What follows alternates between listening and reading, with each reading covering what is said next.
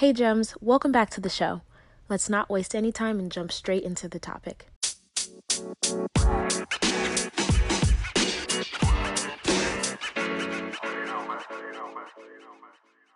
All right, Gems, welcome to the show. I'm really excited today because we have a special guest, April, the money coach, who mostly, has been known for helping high earning professional women manage their finances to achieve $1 million net worth using their income alone. So I know all y'all have heard about having 7 streams of income, that you have to have multiple streams of income or you're not going to be able to be financially free. And we're going to demystify, that today. And I'm really excited to talk about it because I think there is beauty and simplicity and being able to really maximize in one place before starting to branch off. And so, again, super excited to have April, the money coach, on today. April, thank you for being here. Would love for you to let us know how you got to this place where you started helping other women be able to do what you were able to do. Hello, and I love the intro. I love some of the stuff you said there. So very true. Some great stuff to dive into. But hello, everyone. I am April Stewart, also known as April the Money Coach. And as Jason mentioned, I help high achieving women to use their salary to build a $1 million net worth. So basically, turning your six-figure income into a 7-figure net worth. And I've been featured on platforms such as Black Enterprise, Forbes, Afrotech, where I like to share basically what I call maximizing the use of the hidden gem, your income. So I'm passionate about personal finance because I had a point in my life where after buying my first home, I then bought my first car and lost my job. So I was in a scary place with no income, a new house, a new car, and no savings. And I didn't come from a family with money, so I had no one to rely on for help, no one to turn to. And so, upon climbing out of that situation, I was really passionate about exploring personal finance, like learning what I considered like what the rock stars knew about money that I didn't. So I wanted to position myself to no longer come to this place again to like be financially sound and secure. And in doing that, I just became the go-to person in my family, my circle of friends that love to ask me money questions. So it really empowered me to want to help others to learn this information too, because it became obvious that there's so many others, like even people I went to college with or other professional women that I met and became friends with, like they didn't have this financial literacy either. So I really wanted to see women empowered around finances because we often feel like this is not our space. That's deep, and it's one thing to kind of read things in a book or whatever the case may be. Going to school for stuff is wonderful, but to go through the experience yourself and be able to teach from that perspective, I think is unique. And it Absolutely. gives a different, it gives a different air to the information that you share because you've been through it. And so you were not handed down seven-figure net worth. It sounds like you are not maybe, like a trust fund baby or anything like that, Not where at you all. grew up with wealth and whatnot, which there's nothing wrong with trust fund babies, okay? Oh, Because I'm yeah. about to deliver one myself. Yes. But, right, that's not your story. So you've been in a place where purchased a home, got a car, and then boom, life happens and you lose your job. And now you're in a situation where you have to figure out how to make ends meet, which I feel like a lot of people listening would resonate with. When it comes to having maneuvered through that situation, because one of the things that I hear a lot of ladies talk about is either being having saved some money and then life happens and then they have to use the money, and so they get really discouraged in the process of saving in the long term and investing, because they feel like there's always something that happens that like knocks them back or gets in the way or whatever the case may be. For you, as you were maneuvering through that situation, what was it that helped you not to like give up and be like, you know what, well, I guess financial freedom and independence isn't going to happen for me, so let me just go ahead and make this Amazon order? Right. So I mean, I didn't have a choice, of course. Like, I'm not going to just be out here homeless, like lose my house, lose my car. Like, I had to get back on my feet. So to me, there wasn't a choice. Like, I'm not a quitter. So quitting wasn't an option. But as you mentioned, like not just the situation, but life. Like there definitely been ups and downs along my journey. So yes, there have been, um, and actually when this situation happened, I didn't have savings to fall back on. So that was another thing. I was like, okay, you're just totally out here like unprotected. Like I didn't have any cushion. So, as I went on and transformed my finances and got on stable ground, I did have savings, but life happens. Like I had to replace my car. I used all my savings for that, went back down to zero. Other things happened. I mean, unfortunately, when I had to bury my father, he didn't leave anything behind. So my sister and I had to dig into our savings to fund everything. And there just been things throughout life that kind of take my savings down a lot or maybe take it down to zero and I come right back. But that's life. Like, there was never a point where I was like, okay, this is not meant for me. Because I know that you have a set point. Like once you do it, you can do it again. So just continue with your plan. It's important, to have a money plan, to have a system that you follow, but get right back on track with it. Like continue with it, build those savings back up that you had and go on with life. So, I mean, I think it's definitely doable and it's okay if you have setbacks. It's okay if you quote unquote have to start over. Just keep going, just never quit. I love that. Yeah. And it's true. It happens. You didn't have the safety nest at first, and not everyone has that. But how can you use the experience to be one that is a reminder of why you need to make sure you get back on the money plan, Mhm. right? So use that as fuel to help you to, figure out how to get back on track so that you can protect yourself for next time. Because y'all, there will be a next time.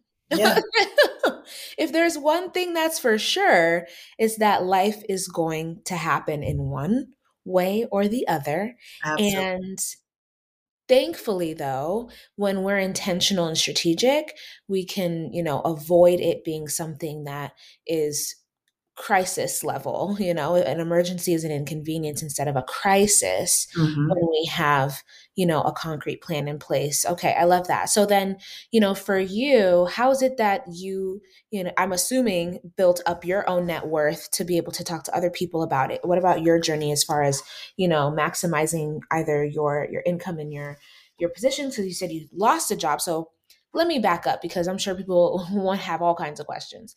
How were you able to then find like, work to replace what you were previously doing, I guess is the first Mhm. So I just actually immediately after that I took unemployment just to have something coming in while I just search for jobs, hard and furious. And I landed something. I mean, the goal was to keep, have income coming in. It wasn't, my dream job, an ideal job. It was something to pay the bills.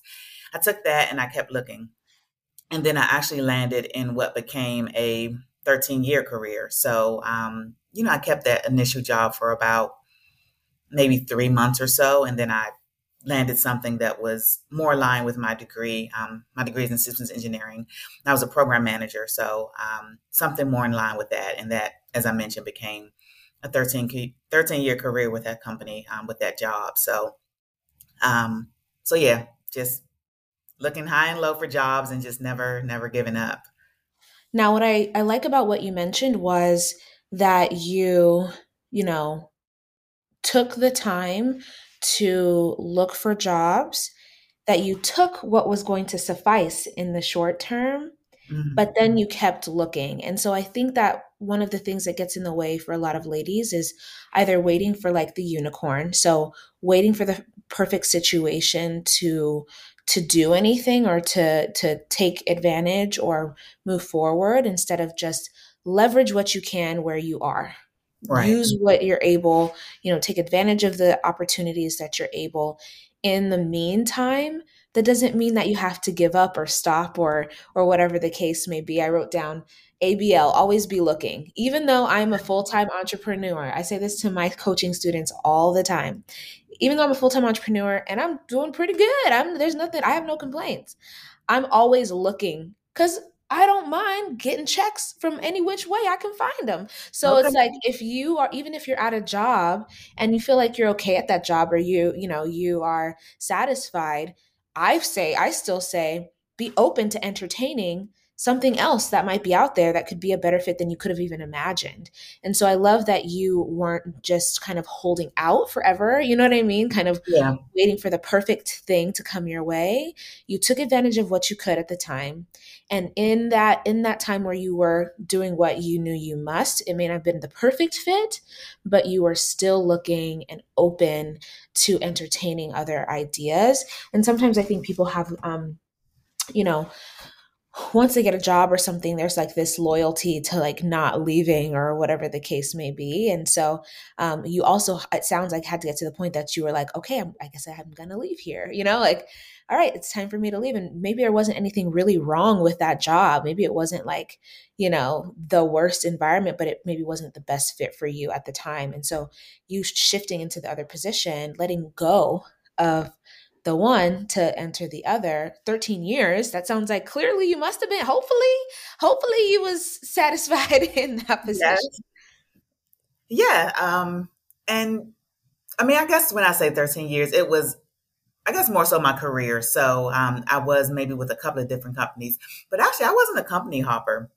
Like, I'm very much I like stability. I'm pretty conservative. So once I get with the company, or a job, if unless there's an issue, if everything's good, then I kind of stay there. I know some people like to hop every 2 years because you get a bigger pay raise that way by switching companies than your traditional raises. But I feel like I was always taken care of well where I was, so I didn't really hop around. So I tended to stay put. But definitely the first job I landed just wasn't anything aligned with my degree or my career path at all. So that necessity will create emergencies for you, and I was like, I have to pay this mortgage, so not paying is not an option. So I'm going to take what I can get, but we're going to do better. We're going to get something more aligned with this degree we paid for. So I that's what love drove it. it.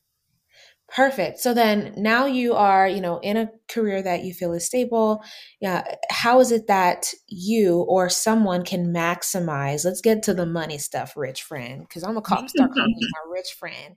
Um, how is it that you're able to maximize, one income stream to turn the one into seven, figures worth of net worth? What would you say you did and that you suggest others do as well? Just really being intentional, disciplined, and consistent. So for me, it was beginning to develop a money plan. So develop a system for my money. And it began with getting insight into what I was doing with my money. So prior to starting my financial transformation, I felt like my money was a black hole. No matter what I did, I couldn't save. And as I mentioned, when I lost my job, I didn't have any savings to fall back on. It just seemed like no matter what I did, I just couldn't find enough left over in my check to save. And what, made all the difference for me was getting on a spending plan, budget, whatever you want to call it. I didn't have it before then.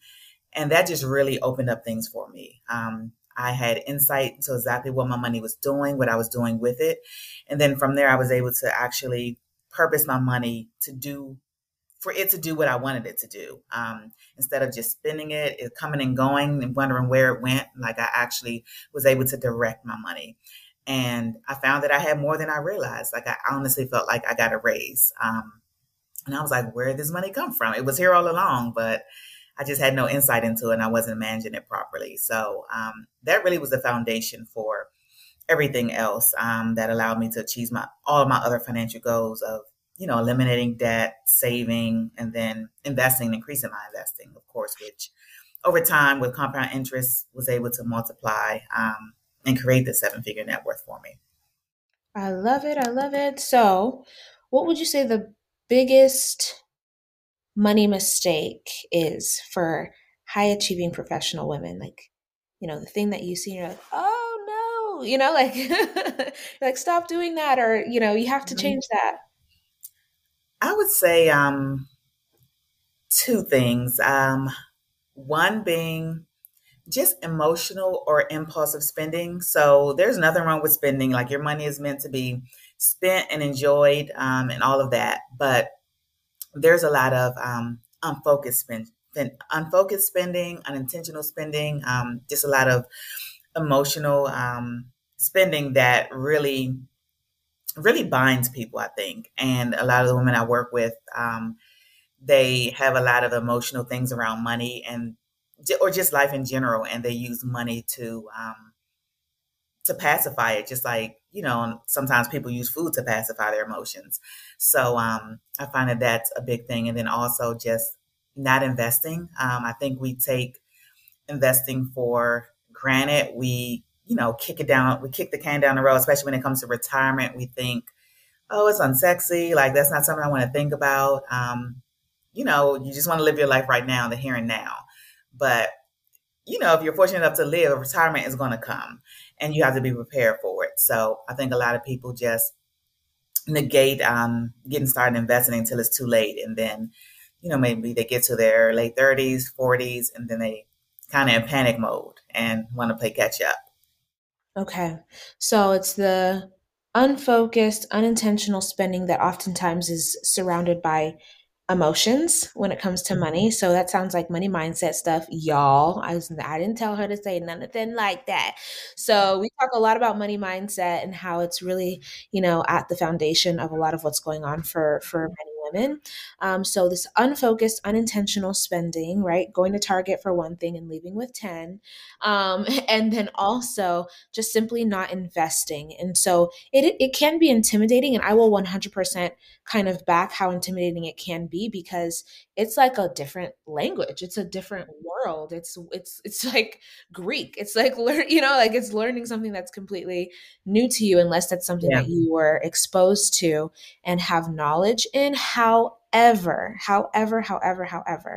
you somehow learned how to come out the womb and walk and talk and eat and clothe yourself. You learned a language or two. You finished school, at least elementary school. Like you know how to do hard things if you are listening to this podcast episode right now. And thankfully, investing doesn't even have to be a hard thing, but there is a learning curve that you have to accept when it comes to investing to some extent. What would you say are some of the key questions someone would want to like ask themselves or ask maybe HR? Because I don't focus on investing, but my simple question is, are you investing or not? Yes or no? Like, do you have some kind of retirement account, 401k if you have a 9 to 5, or not? Yes or no? A lot of the times people don't even know. They're like, I don't know. When I got my job, I signed up for a whole bunch of stuff and or they don't know what they're investing in. Because then I say, are you maximizing, whatever those investments are? So what are those initial questions someone should either be asking themselves or asking HR to kind of make sure they're headed in the right direction if they're a beginner? Yeah, so definitely, what the investment um, program is at the company, how much is the match? So, and by match, basically, it's say say the company matches 2%. So if you put up 2% of your income, say you make $100,000. So 2% would be what, $2,000. So if you put up 2,000, then they'll match you that 2,000. So that's $4,000 you'll have in your investment account. So basically, you always, of course, want to take the match or be invested into the match, because that's free money. If you don't put it up, they're not going to put it up. So you have to match them. So that's free money. You're foregoing $2,000 that could be going into your account. So of course, you always want to take that. But for most people, you need to go beyond that. So $2,000 or $4,000 invested per year is not going to be enough. So for most people, you can always, invest up to the IRS maximum, which is it changes every year. It increases for inflation, but currently it's $20,000 and 500. So I mean, not everyone can do that right away. It takes some people some working up to be able to invest that much money per year, but we'll say gradually increase every year. You honestly won't notice it coming out of your money. I mean, of course, you'll notice it growing. And that was something that I personally worked on. I, of course, was doing the company match, and I started to increase it incrementally each year. And my goal was to invest up to the IRS max, which I think at that time was 19,000. And I finally got there. Like, I, just over time I got there. So it's definitely doable. But I mean, yeah, I think those are the questions you should ask. I mean, vesting is another question I tend to ask my clients about their retirement plan. And that's basically when you're vested is when the money is fully yours. Some companies a lot of times have a grace period, but that's only really important if you're going to leave your job. So you want to, and actually I made that mistake. That was a mistake I made. I left a company before I was vested because I didn't know early in my career. I didn't know about that term. So I left the money on the table. And I think it actually was probably one of my first jobs out of college or something. But yeah, I left the money on the table because I wasn't vested yet. So um, that's definitely something like if you can hold out, if it's worth it, then you would definitely want to not leave a company and leave the money that they put towards your retirement for you. Of course, you can always take your money with you. So those are some key things to think about. So the question sounds like it becomes, do you like free money or not? Because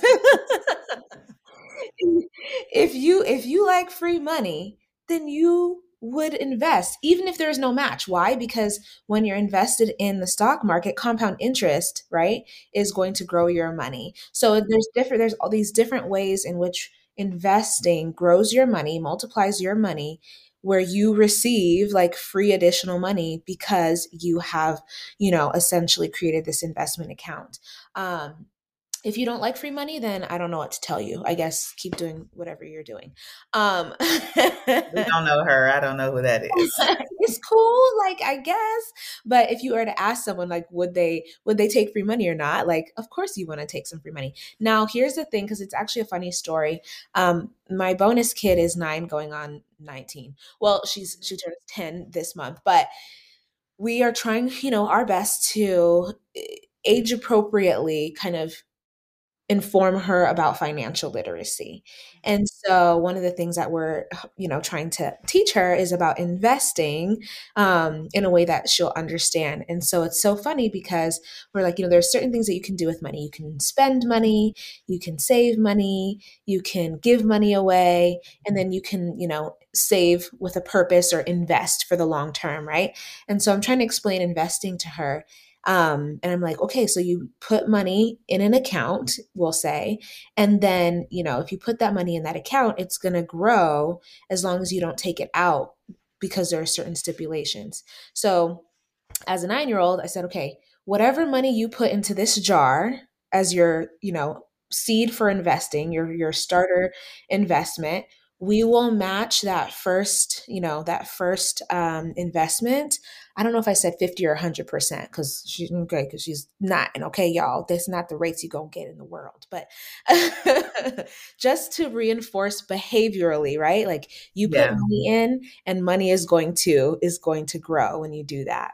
Um, and she was like, she's looking like her head is like to the side because she's like, what do you mean? So I can see how people might be skeptical because they're like, where's this free money coming from? Like, why are people just giving away free money? And you know what? I've actually been trying to correct myself on saying that because it's not free money. You're working for that money. That's a benefit of being an employee. That's a benefit of the hard work and Mhm. the value you're bringing to that company. So it's actually not free money, but Right. it's a big benefit that you get from the company that you're foregoing and that you're not taking advantage of. A Mhm. very important benefit. So um, yeah, and I totally get how investing is daunting, the language and all that. And I would say investing definitely was one of the last things that I learned as I was learning personal finance. And I mean, it just took studying, and then I finally got it. It clicked to the point where I could simplify it. So then I practiced explaining it to like my friends and family. And now I have it where I like to give the women that I work with the simple language to help them understand investing, like in terms of they can understand concepts they can understand, and also what they need to understand. Because the talking heads out here will have you thinking you need to know every single thing, every single term. Mhm. No, you don't need to know all that stuff. You just need to know what matters. So I really try to hone in and break down like what matters too. Like, because we can overwhelm ourselves with trying to know it all and it's really not important. Honestly, it's a distraction. Oh, I love it. Simplifying the process, right? Like getting down to the need to know. And the more that you learn, the deeper that you may go, especially if you're interested. Um, which is cool. And some people may not. They might want to set and forget their investments to some extent. And that's an option too. There's options for each person's, level of risk, also options for each person's level of engagement, depending on if they want to be heavily engaged in the investment process or if they want to kind of be, a little more hands off to some extent. Are there any key like podcasts, books, YouTube channels, people that you felt like are really helpful that ladies can start learning from other than yourself to tap in with? Um, so I would say in terms of books, I really like Ramit Sethi's book. I Would Teach You to Be Rich. Hmm. So I think that's a great overall book. I mean, I also like Everyday Millionaires or even The Millionaire Next Door. I mean, I don't know if you're talking specifically investing. So just kind of with the fundamentals of investing and some of just overall money management, I think Ramit's book is good for that. But just overall, like money mindset, money habits, behaviors, relationship with money, I really love The Millionaire Next Door and Everyday Millionaires by Chris Hogan because they really helped me to shape. I think we often tend to think of millionaires or make them synonymous with celebrities. And I think the Mm, lifestyles that we see celebrities live and the things we see them do, we assume that's the millionaire. But, most millionaires, your everyday millionaire, and majority of the millionaires are not that way. They're the yeah. people next door and they don't have the lifestyle that you assume they have and do the things that you assume they do. So there's that facade of wealth and richness that I think we have to kind of move past. Oh, I love it. So I know that you have a free money checklist, if I am correct. I would love for you just to let us know where ladies can learn more about what you do and how you help them go from one income stream to seven figures, not having to kill. And that's one of the things that I'm seeing is like not a mistake, but misleading, if that makes sense. So women are out here killing themselves trying to get two, three, and four, and five, and six, and seven income streams. And I'm like, you haven't even landed and nailed and scaled the one that you have first, you know? And so I think that we're exhausting energy, we're exhausting ourselves unnecessarily because the end goal, the goal, we don't care about the streams, we care about the financial freedom. So it's like the end goal is to have the financial freedom and flexibility. You can do that in a more simple way, y'all. Like you don't have to kill yourself, you know? You don't have to start a business. Sometimes people are like, do I have to start a side hustle? Do I have to, blah, blah, blah. It's like, no, you don't. There's options. Some people want to, and that's great for them. But if you are a person who really wants to keep it simple, you want to go to work, get off work, and live your life, still building wealth, then, this might be a great option for you. So, where can everyone stay, tapped in and tuned in with what you've got going on? Yeah, so you hit the nail on the head, said it perfectly, and that's I feel like my particular lane and what I'm really passionate about because we hear about building wealth from the perspective of being like a real estate investor or stock trader or entrepreneur, but there's not really focus on taking the income that you already earn and maximizing, managing, and multiplying that to build wealth. So for me, yes, I became a business owner down the line, but I was already a millionaire when I became a business owner. And I believe that like focus intensity, the power of focus is really important. And you don't have to do all the things. Those things are great. All paths to building wealth are great. But as you mentioned, you don't have to feel like you have to really hustle and, burn yourself out to do it. It can be simple. So where I am most active is on Instagram. So I'm at April the Money Coach on Instagram. And as you mentioned, I have a free checklist there. It's at the link in my bio. It says probably free millionaire money checklist. And you can grab that. And that's really, it's really helpful for assessing where you are and then knowing the key steps in a couple of different areas of your finances to take to get started right now building wealth. So, some money mindset things, some budgeting things, some savings things, some investment things, some of the stuff we mentioned about your job. Are you contributing to your 401k to the match and things like that? All of the certain things like that are in the checklist to help you assess where you are right now. I love it, April, the money coach. All the links are in the show notes as well. If you scroll and go ahead and tap on them now, don't wait. Okay, don't play these reindeer games with us. Christmas is a few months away. So go ahead and follow April the Money Coach's page on Instagram. Check out her beautiful website. Download your millionaire money checklist. I'm personally gonna go download mine. She said I was a millionaire before I started a business. I said, okay, well, wait a minute. Let me go ahead with your bad self. That's why you my rich friend. So we really appreciate you taking the time to chat with us and just to share, how we can simplify and make sustainable this path to building wealth. Um, Yes. it Thank you for makes having me. You're so welcome. It makes it, attainable for many more people and just gives options to some who don't want to do all the rest of the things, which is absolutely fine. But we will definitely be engaging and joining your community, cheering you on in everything you do. She does offer one-to-one coaching, group coaching, I believe, and some other options as far as working together if you feel like she resonates with you and that she might be the person that can help you have a clear plan and path to building wealth. Then don't delay. Okay, tap in, send an email, send a DM or something, a carrier pigeon, whatever you feel, but Hit me up. so that you're able to not have to do it alone either, so you don't have to try to figure this stuff out by yourself. I assume, April, there was a lot that you felt like you had to learn on your own. um, Yes, definitely. and Lessons learned, trial and error. Yes. listen, other people have gone through that trial and error, so you don't have to, and that you're willing to share. Thank you so much, because otherwise it's just generations and generations and generations of people having to start from ground zero over and over again. And so if we can Yes, mitigate that, we can really absolutely. start building, a culture and legacy of passing down the information that's going to help us to be able to not just survive but thrive moving forward. So again, much gratitude and appreciation. Must give you your flowers while we have you here. We appreciate you and we're cheering you on. Thank you so much.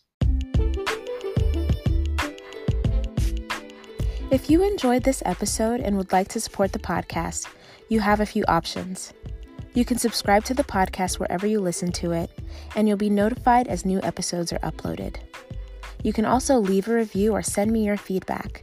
Doing so helps me to create content that's relevant to what you want to hear about. And last, you can share the podcast with a friend. Whether it's directly or sharing it on your social media, it helps them to know that you think that this is information that they need to hear about. Thank you.